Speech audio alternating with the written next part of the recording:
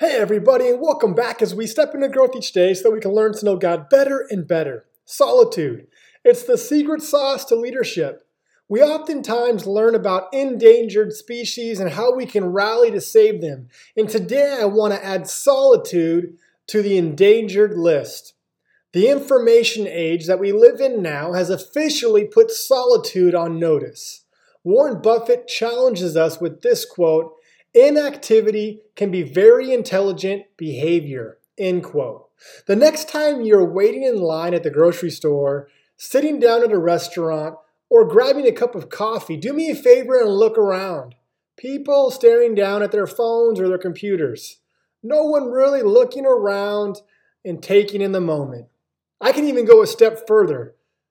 Take a walk this week for some solitude.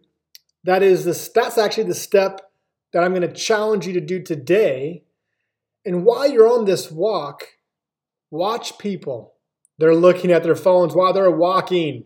For us, as we take a step this week, let's take that walk and let's leave our phones behind.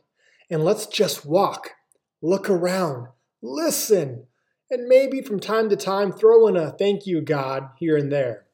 Let's stop being information zombies and let's instead enjoy a walk, a wait in line, a cup of coffee, and a meal without having to stare at a screen.